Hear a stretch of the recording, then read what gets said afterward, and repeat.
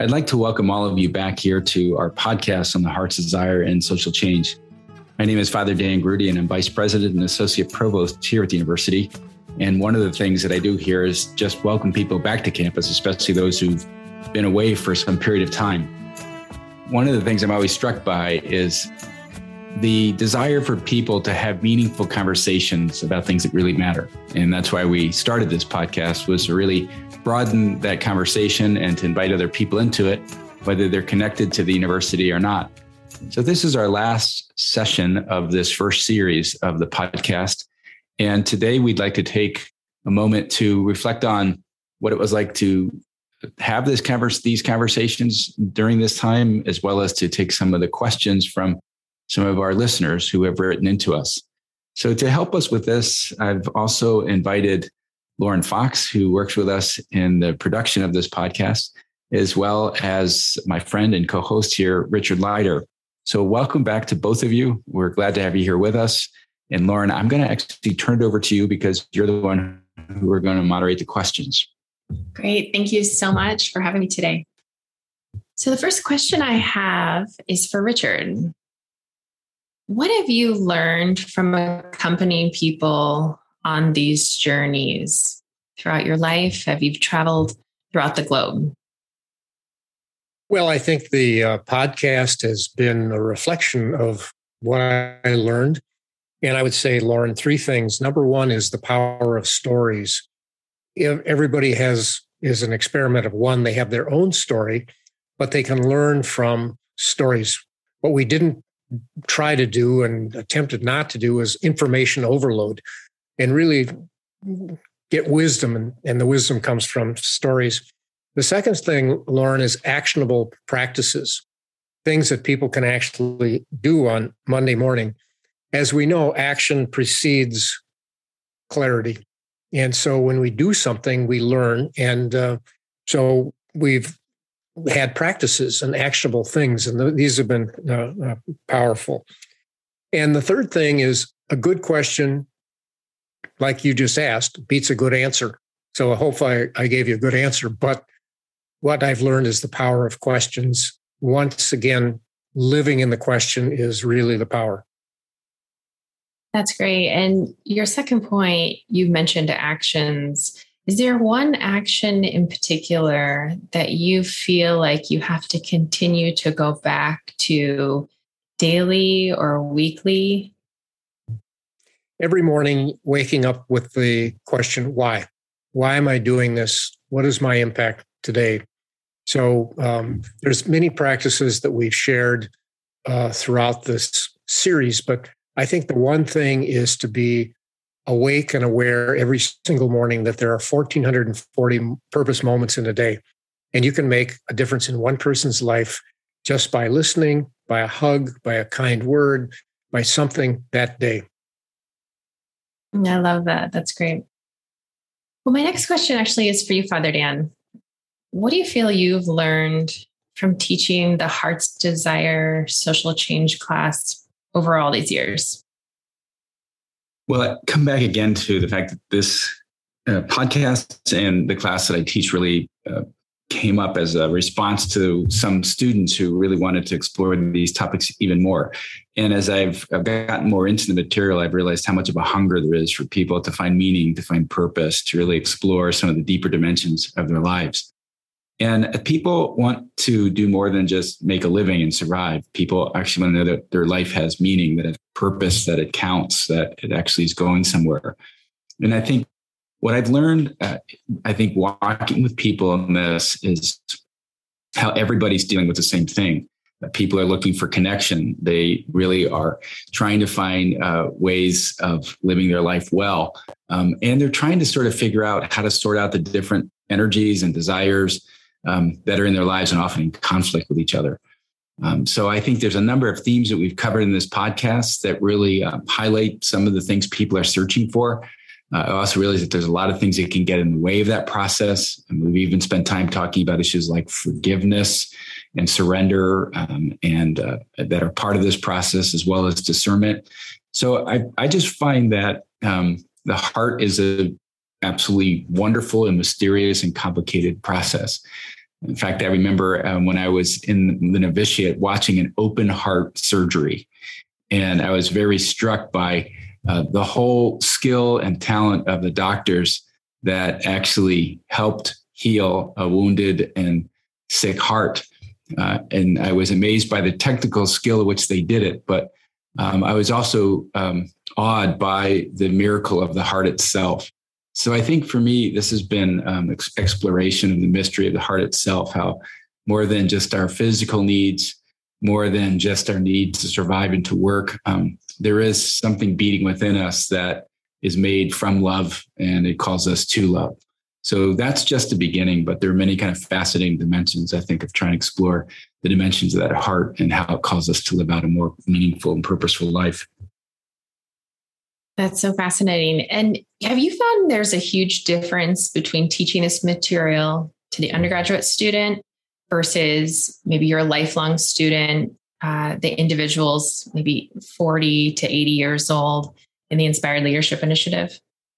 I find that at every age, people are asking a lot of these questions, sometimes with different degrees or different levels of intentionality. But I know some younger undergraduates who are taking these questions to heart and are looking at them very seriously, and some older people who are just getting into them for the first time, or at least consciously looking at them. So I find that no matter what the age, people are really curious about these questions that we've been exploring.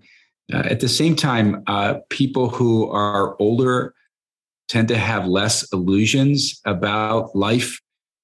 They tend to have more realism often about what to expect from a marriage or a family or a career.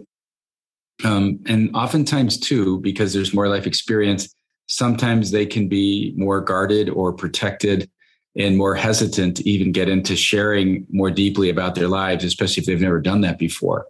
I think the younger undergraduate students, I think, are a little more willing to kind of jump into that. They also kind of are dealing with some of these same issues, but maybe not to the same degree. So, but there's a common thread that transcends all ages. And I think underneath it, people are searching for very similar things. And I would just pile on to that a little bit, Lauren, by just saying that one of the things that we've discussed is living a default life versus living an authentic, purposeful life. And so purpose is age agnostic.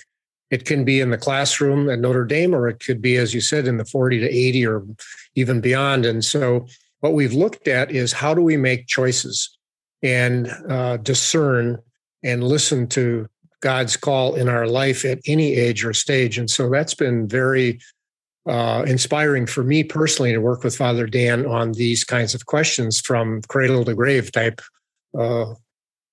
arc. Yeah, that's great. I mean, I know I personally have felt really impacted by the podcast. I learn something new every time I listen, and it's just been really fruitful for my life. So, as we look to the future, what does the podcast look like for you guys as we approach season 2?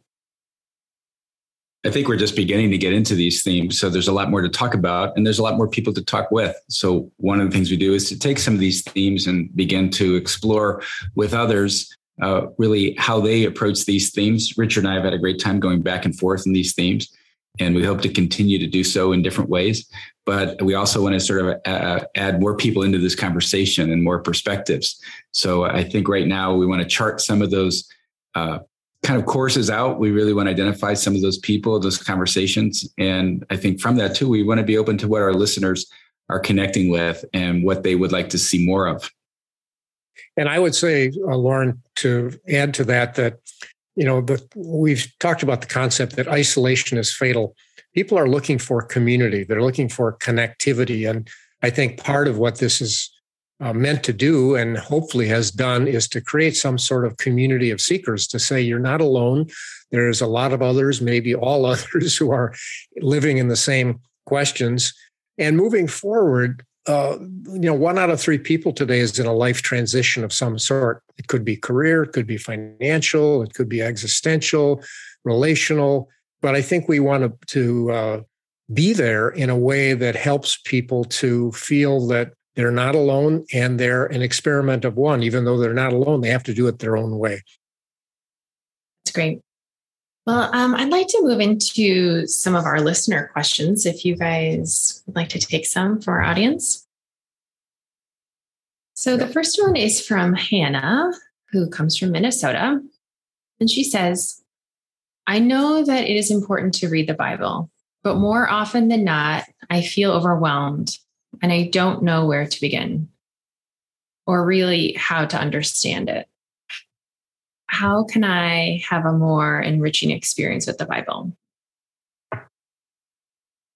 I think a lot of people, especially Catholics, have a lot of trouble knowing where to begin and how to read the Bible. If we look at some of our Protestant peers, we know that they often kind of delve into the scriptures much more readily and can cite chapter and verse in ways that they can run circles around many Catholics. It's interesting that in recent years, many Protestants have become more interested in liturgy and more Catholics have been interested in the Bible. And I think they bring out kind of different dimensions of how we worship and approach God.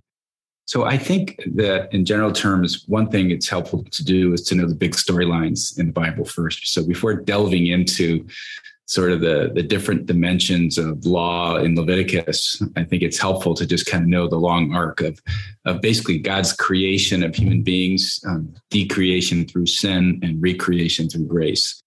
And to kind of underneath that long arc is to see how the structure of the Bible is put together and to really look at what the different dimensions of this story and how they really take shape throughout the course of the Old Testament and New Testament. That being said, there are different approaches to the Bible. One can study the Bible and look at it in detail. And also one can meditate with the Bible and take different passages and go deeper with it. So if you look at the different forms of prayer, like centering prayer, or Lectio Divina, or others, you're just taking a simple passage and you're not just trying to understand it in your head. You're actually trying to let it percolate down into your heart. And you're actually trying to let it kind of get into really down into the deep soil of who you are as a human being and to really enter into that conversation with God. So, but I think what's even more important than reading about the Bible, reading the Bible, is having a sense of encounter with God, that God is a living God, that God is someone that we meet, and that God is someone we meet through the scriptures. So even to begin in the gospel readings is to say, who is this person of Jesus? And to really begin to develop that relationship with Jesus. So I think from that place of encounter, we can unpack more of it through reading the scriptures and come to deeper knowledge of God. But I think reading the scriptures, praying with the scriptures, and letting them be kind of a way of encountering God more alive in our lives is, I think, an important place to begin. And I'm not Father Dan, but I would say that what we've talked about often and what Father Dan has taught me is that Jesus was more about questions than answers, and asked more questions than answers, I should say. And so I think we all come to the Bible with our quest and our questions, and it's okay. It's okay not to know and not to have an immediate answer, but to say that, well, Jesus lived in questions and asked questions too. So to relax a little bit and to enjoy the read, so to speak, or enjoy the wisdom and let it sink in certain ways. St. Ephrem also said many years ago that drinking from the well of the scriptures is like drinking from a living stream. We lose more of it than we grasp. There's more water that flows through our hands than we're able to drink up. So he says, don't be discouraged when you can't drink it all. Don't be discouraged you can't drink the whole river. Don't be discouraged that you really can't take the whole reservoir in, if you will. Just take what you're able to do at a certain moment and know that the God who keeps living in us as living waters will keep sharing that with us as we grow in capacity to do it. So oftentimes, preaching the Gospels regularly, I will read the same reading in different times of my life, and I'll see something in it that I didn't see sometime before. And I like to think of the Bible really as like light hitting a diamond. It'll go in a number of different directions. And it's like where it hits us at one point and where it hits another person, it's the same word, but it actually may come in different ways.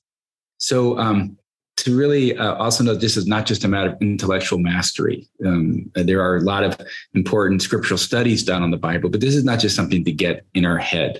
It's something to actually kind of just encounter in our being. And then from that, to just begin a long process of understanding. And really the work of theology is about faith, seeking understanding, and really understanding, in this case, what the scriptures mean. I like to think theology is faith, seeking understanding that generates knowledge born of love. And ultimately, it's about being transformed by that love. Yeah, that's really beautiful. Well, it comes to mind the Father Mike Schmidt's Bible in a Year podcast. That might also be really helpful as people are thinking of how they want to encounter the Bible this year. The lectionary, too, is very helpful for Catholics.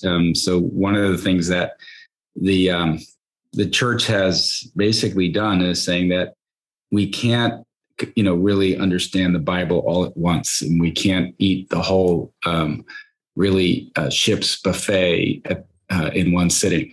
So they've portioned out pieces of it over a period of time, and it's very structurally deliberate. I mean, we actually run through the course of the whole Bible in a 2-year cycle during the week, and a 3-year cycle on weekends. And so this kind of exposes people to the mystery of salvation through the books of the Bible. And so one way to kind of also enter into that cycle is to just take the readings for the day and to really let that be a path. It's like that's jumping in the water and sort of working with commentaries around those scriptures, and maybe even reading more around a book that is being read at a certain time in the liturgical cycle, during that period. So I think there's many good resources out there. You said Father Mike Schmitz and others that break up this process of learning the Bible little by little. But overall, it's just keep learning, keep growing, keep praying, keep understanding. That's what the journey of faith is all about. You talked a little bit about encountering Jesus. What do you say to someone who maybe they feel they've never actually encountered him? They've never heard his voice, or they've never felt a personal encounter with the Lord or with the Holy Spirit. How can they do that? I think we can be open. I don't have the levers or the strings to actually make that encounter happen. It's something that's given as a gift, not as something that we necessarily do. But I think our job is to keep putting it out there. This past week I was up at Land O'Lakes, which is property that Notre Dame has. And I was there with a team of ours to reflect together. And that's a favorite place for fishing. And it's a place Father Hesburgh used to go to fish very often. I had fished in almost decades. So I went out there and didn't catch a single fish. But I remember the passage of just Jesus calling people from where they were at. Basically, they were fishermen, and he called them to something new. So meeting people where they're at. If that's where people are, says, I've never had an encounter with God. I don't know where God is. We just have to start there and just try to be open to that.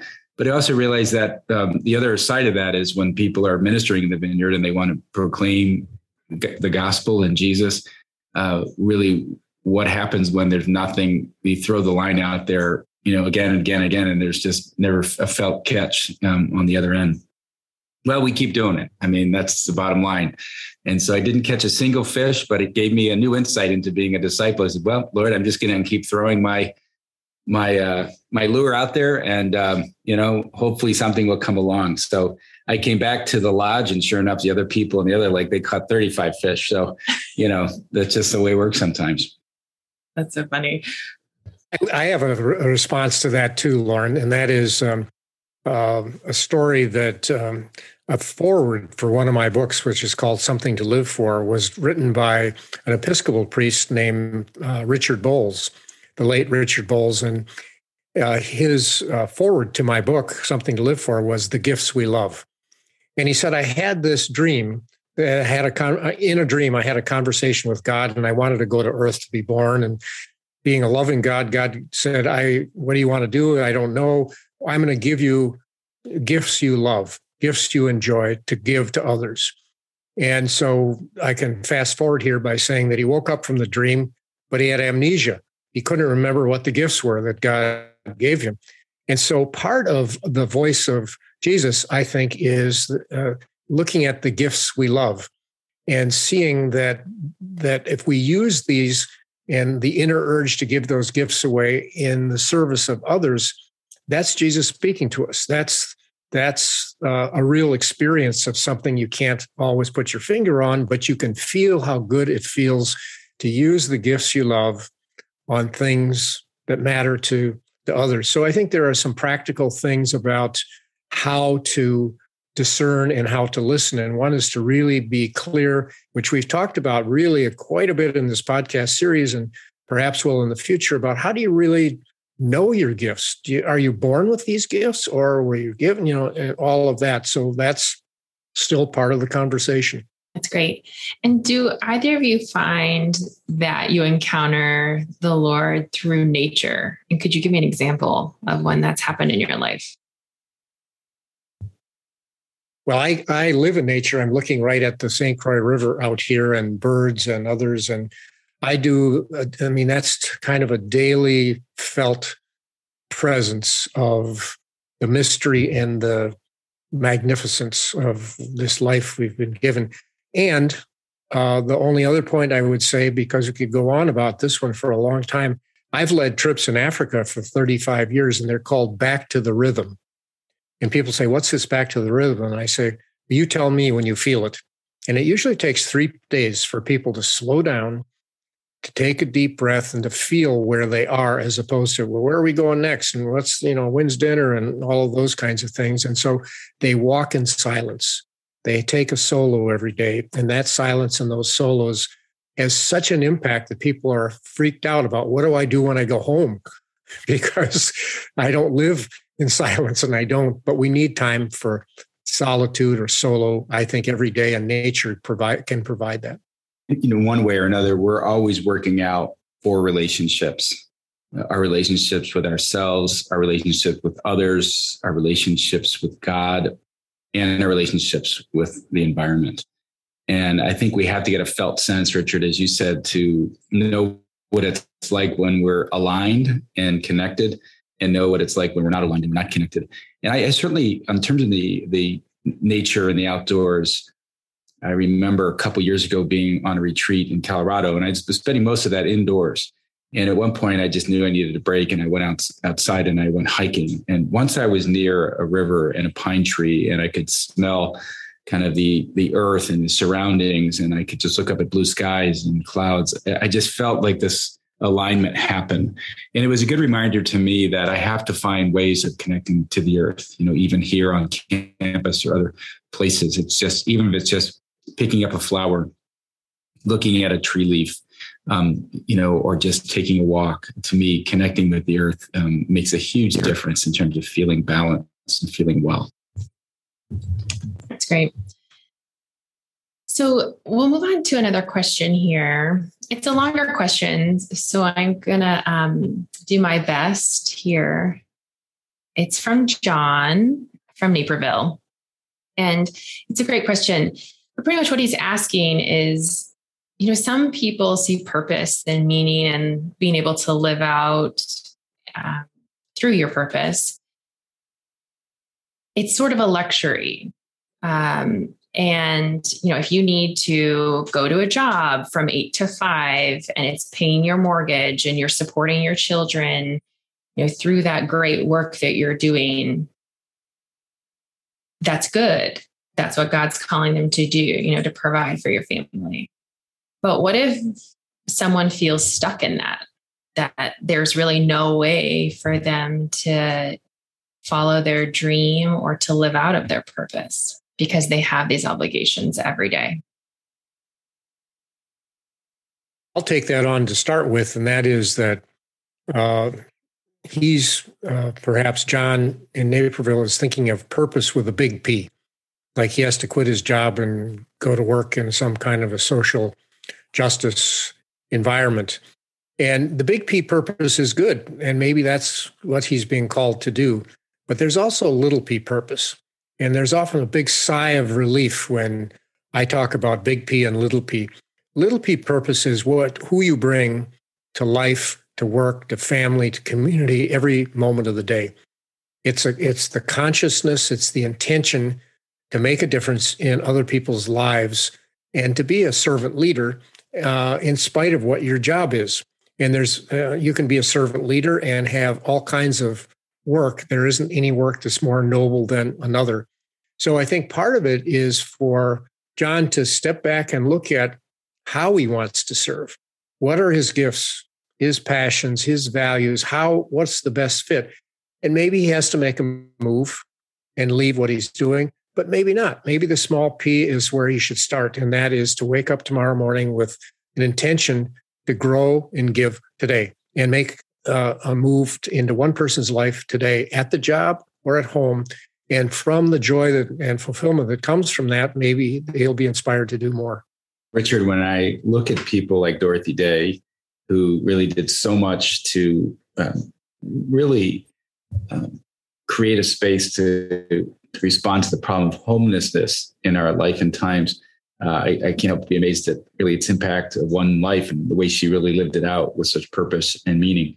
But as you look deeper at her life, I realized that didn't come easily to her. And but underneath even this kind of big sort of dream that she had, there is a person who had a very simple spirituality. And it's striking to me that her patron saint in working out this issue of homelessness was Therese of Lisieux. We know it's just a very obscure nun who lived in France, and she had a simple spirituality of doing little things with great love. And she built a whole spirituality on that. And that she became the patron saint of the missions, and she was the patron saint of a person like Dorothy Day. And I think, like you said, it wasn't a matter of like doing great things, big things, very notable things that I think often catch the public eye. It was doing something with a great heart and really doing with full of love. So she once made a point where young people asked her, what good can one person do? And she, what's the sense of a small effort that we have? When people would ask her that question, she said, people cannot see that they must lay one brick at a time and take one step at a time. She says, we can be responsible only for the one action of the present moment, but we can beg for an increase of love in our hearts that will vitalize and transform all of our individual actions. Know that God will take them and multiply them as Jesus multiplied the loaves and fishes.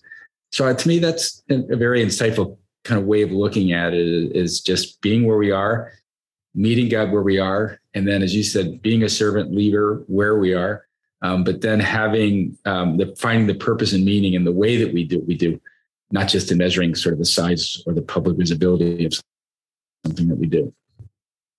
And I learned that that's a choice. And I learned that from Viktor Frankl, who wrote the book Man's Search for Meaning, and was in a series of concentration camps. His whole family was killed, and he was liberated and weighed 87 pounds. And he was a doctor, a neurologist, and psychiatrist. And he went back to Vienna to teach residents again. And he healed. And in 9 days, he sat down and wrote Man's Search for Meaning. And he said, the last of the human freedoms is choice. You choose what you want this moment, this day to be about, regardless of the adversities and circumstances you're in, to choose your own way. So that whole point that Father Dan just mentioned is to make that choice intentionally and turn that into a practice. And as Viktor Frankl, who I had the privilege of studying with early in my career for a brief period of time, it was transformative for me because he said, say yes to life in spite of everything. And so we all have adversities. We all have perhaps mortgages or jobs or things that fit or don't fit. And we work our way through that by saying yes to life in spite of it all. Yeah, Richard, I wish my books only took 9 days. That tends to be one of the favorite books that of students in the classes, Man's Search for Meaning, and really that you could write about meaning from the context of a concentration camp. To me, gives hope for everybody. But I've always taken it away from that work as well, as that the meaning is to be found in the choices you make, and the choices you make in the context of suffering, and that somehow the attitudes we choose will really determine, everything in terms of our outcome. I had a friend one time who had cancer, and I remember when he was diagnosed with non-Hodgkin's lymphoma and had a terminal illness, the doctor said to him that you have cancer. He says, and there's nothing that you can do now to change that, and nothing that you can do to keep it from coming on. He says, but how you respond will determine your outcome. And if you believe yourself to be a victim, you will be. And it was an interesting challenge to him because he knew that to die well, he really had to choose the attitudes, like you were saying. And so even in the context of adversity, what is the path to choosing life? To me, that's where the part of the insight lies. I love that. Well, we have another question here, and it's from a gal in Ottawa. Her name is Kathleen. And she says, are there any programs at Notre Dame for older adults who might want to spend sabbatical time pondering questions raised about aging and purpose? I'm familiar with the 2-year forest dwelling program in San Antonio and was thinking of a 4 to 8 week program. She's loving this series too, which is great. Lauren, if I didn't know better, I would think that was a plant from the Inspired Leadership Initiative. But now that you mention it, as some of you may know, we've often referred to it. There is an Inspired Leadership Initiative that we have here on campus. And people come here for a year to be on sabbatical from all walks of life and from all stages of life as well, in terms of these are not just people who can afford to come as well. So we do have scholarships for this program as well. And we're also exploring a lifetime ND sort of venue space where people can come to for periods of time to explore some of the themes we're talking about. That's still in development, but I think that's certainly one of the things that we're really trying to bring forward here. We realize that our education doesn't stop after you finish your last degree. It's actually something that continues. And I think we're seeing a lot more colleges and universities get into that space of not just a 4-year project, but a 40 and actually more, I would say 40 to 50-year project that people are wanting to continue to learn well into their older years. So I think you open up a tremendous challenge to us, Catherine. And I think, hopefully we will continue to offer more of these spaces in the years ahead. I think the notion here is one of not lifelong learning, but long life learning. We're living 3 decades longer. And if we're not curious, we don't grow and evolve in ways that will keep us healthy. And one of the things that you mentioned earlier, Lauren, was when one of the listeners and their questions said that purpose is a luxury. And what we know is this. The science and faith both agree that purpose is fundamental. It's fundamental to health, to healing, to happiness and fulfillment, and to longevity. People who have a reason to get up in the morning tend to live 7 to 10 years longer. So the science is now self-evident. And so, but it demands curiosity. You can't just have science. You have to be curious about yourself, curious about the world, wake up with a sense of curiosity. And so growing the default purpose that I would pass on to the questioner is this. Are you growing and giving today? Because the default purpose that's universal is grow and give. You wake up every day with a sense of growing and giving. You may not be in a course at ILI, or you might, but you still have to have practices. So I would start with practices like get up tomorrow and grow and give, and the next day grow and give, and see how that goes for you as you're exploring your next chapter. And on that same vein, would you say that there is an element of community that could help people discern their purpose? We live in a world of isolation, it seems, more than ever. And it just comes to mind that maybe being in community with friends, relatives, maybe past school friends, even from college or high school, may be able to be a support system. What would you say to that idea? Well, I would suggest that depends on your circumstance, but to have a sounding board. A sounding board is your committed listener, your wise elder, your wise younger, and your purpose partner. But don't go it alone. As I said earlier, isolation is fatal. And having a sounding board, I think, is essential as we go forward. And what is the sounding board? It's people who are interested, not trying to be interesting. They're practicing care versus cure. They're not there to fix you. They're there to listen and say, Lauren, tell me more about that. Tell me more about what you're thinking. And so we hunger for that kind of connection. And the pandemic that we're in and have been through has even exacerbated or accelerated that hunger for the connectivity that comes from really courageous conversation. And a sounding board is a place to have that. In the class, we have students form a board of advisors, and these are people that they can really bounce some of their ideas off of. I think it's very hard for us. I think we can only go so far in our own sight in terms of where we are and who we are and what we're called to be. We often ask students to pay attention to those areas where they feel energized and aligned, but we ask them to do that with their peer group as well in this board of advisors. Oftentimes we can't see it. But when students ask sort of their friends and colleagues and advisors, what do you think brings me alive and what does it brings me down? That can often provide a whole other level of insight. And I think, the older I get, the more I realize is how we really can't do it alone. I mean, it's overstating the obvious. I think COVID has really made that dramatically clear. People who are locked in, locked up, didn't have connections, weren't able to be around each other. What kind of impact that had on people, I think, is really dramatic. And I think we're going to be impacting the consequences of that for well beyond getting physically well. So I think that need for connection and community is at the heart of who we are. And we just can't do it alone. So I think the need for community is essential. That's great. I'm just thinking about the podcast and again, how much I've enjoyed listening to it.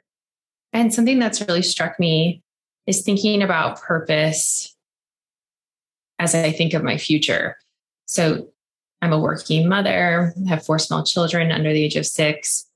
Every day is so just full of a lot of love and a lot of joy and just constantly giving of yourself, right? You start the morning, the moment you wake up, you just begin giving of yourself all the way until you get to the couch and just hope no one wakes up after you put them to bed.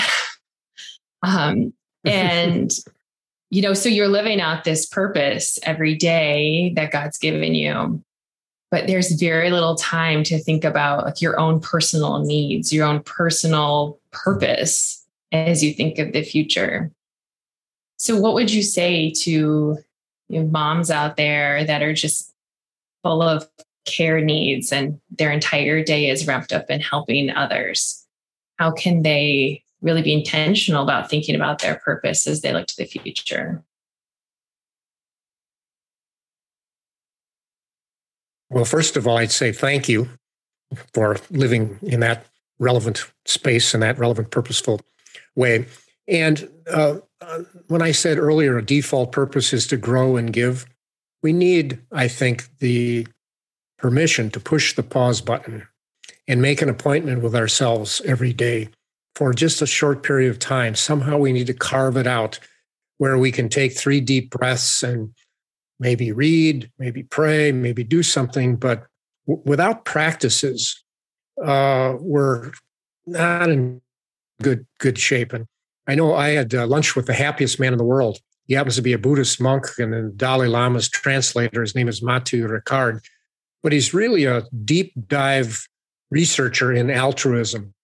And when I was having lunch with him, I said, "You're the happiest man in the world." And the reason is because when they measure the happiness in the brain, he does certain practices and he's able to light up the pleasure center in the brain more than anybody they've ever measured before. And he says, "Well, they call me the happiest man in the world, but I'm not happy about it." And I said, "Well, why?" And he said, "Because it's accessible for anybody." And I said, "Well, how is it accessible?" And he said, "One word, Lauren, practice. We need a daily practice in order to live a fulfilling, purposeful life." And so the question is to each of the mothers you talked about is what, beyond their mothering and their other things, what are their practices of self-care? They need a practice of self-care. And so that's not an easy, quick answer, but I just say the practice is the answer. That's great. Lauren, I'd like to just share experience with my own mother here. And I think my mother was just is such a loving person. And she really, especially when we were growing up, just the many opportunities that she made possible and the many ways that she gave herself and many ways that she really opened up worlds to me. And when I was younger, when I was in 3rd grade, she used to walk me to school. And she used to walk me to school. It's about maybe a mile walk or so. And I can remember when I got to 5th grade, about halfway through the walk, we were getting closer to my friend's neighborhood. And I realized the territory I was coming close to. And so about halfway through the walk, I stopped my mother and I said, Mom, I said, you don't have to walk me the rest of the way, which translated means if my friends see you walking me to school, I'm dead. I'm dead in the water. So my mother said she went back that day and she cried because her youngest didn't need her anymore. So when she moved back here some time ago, when my dad was having some health issues, she moved across the street from where I live. I used to go over there every first day of school and I would knock on her door and say, Mom, will you walk me to school? So she would actually walk me to school until after my father passed away, she got remarried. Then she says, I don't need you to walk me to school. So I think so much of our life is giving ourselves and then letting go and then letting new life be born. And I think it's hard. It was hard for my mother to let go of her son who was growing up. It was hard of her son to let go of my mother when she was growing older. But somehow what I always remember is just the way that she's loved. And so the love of a mother for your children is a treasure that you just never, ever lose. And it's an eternal investment.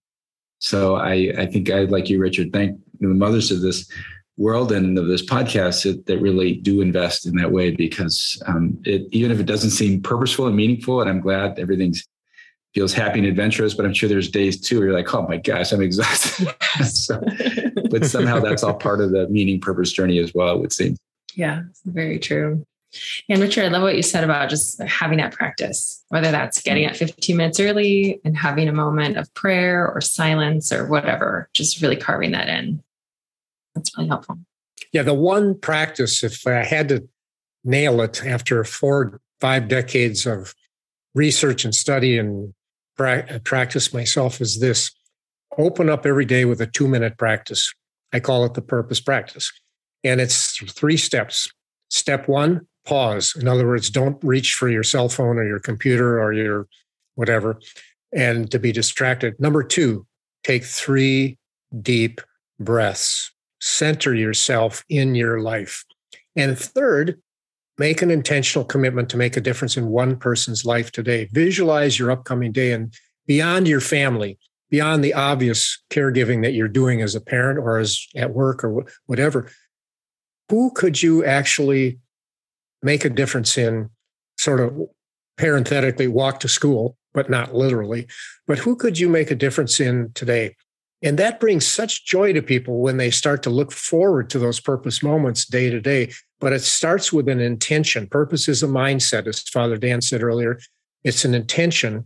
And out of that, we develop practices. And that's the practice that I believe will really work. Wake up with why every single morning and answer the why question. Why am I here? Why did God put me here? What's the point of the exercise? How can I make a difference for someone today? I love that. That's so smart. Well, as we kind of wrap up here, I have one last question for both of you, and it's kind of a creative one. So we'll start with you, Richard. If you could send one text message to the world, what would it be? I would use Viktor Frankl's message, say yes to life in spite of everything. That would be my text. That's so encouraging. And Dan, what about you? I've always been inspired by the Jesuit paleontologist Teilhard de Chardin. And he used to study the power and the energy that was in rocks and in creation and in matter. And he had this vision that all of creation was evolving towards this omega point. And this omega point was really this place of transformation where God was transforming everything in himself and becoming all in all. And I think as I reflect on my life and realize that love is at the center of the universe and that our lives are about being caught up and transformed by that love. In that spirit, the heart of Christ to me is really the doorway to understanding our entrance into that love and the path of transformation in that love. So I would write my one text message for the world would be everything to his heart for others. That's really beautiful. Well, guys, this has been really fun being with you. I just love the podcast this entire season. I feel like I've learned a lot. I feel like I've just really felt inspired. So I can't wait for season 2. And Dan, I'll pass it back to you. Well, thank you, Lauren, and for John, because it's the two of you who really helped bring this podcast into being. We're done about you, Richard. I've just kind of showed up and really we've just been having a good conversation with each other. So we really know that they're just beginning to talk about these issues. So if this is something that speaks to you, we really ask all of you to just help us know what's speaking to you. And we are in the service industry. So any ways that we can continue to offer these to you, bring people and spaces to you to advance these conversations and to have these meaningful conversations about things that matter. That's what we're all about. So again, thank you all for joining us this season. Thank you for being part of our journey here at Notre Dame and in Minnesota or wherever you may be. And we hope we can continue to journey together, to have meaningful conversations about things that matter, and to also just find our way into purpose and meaning.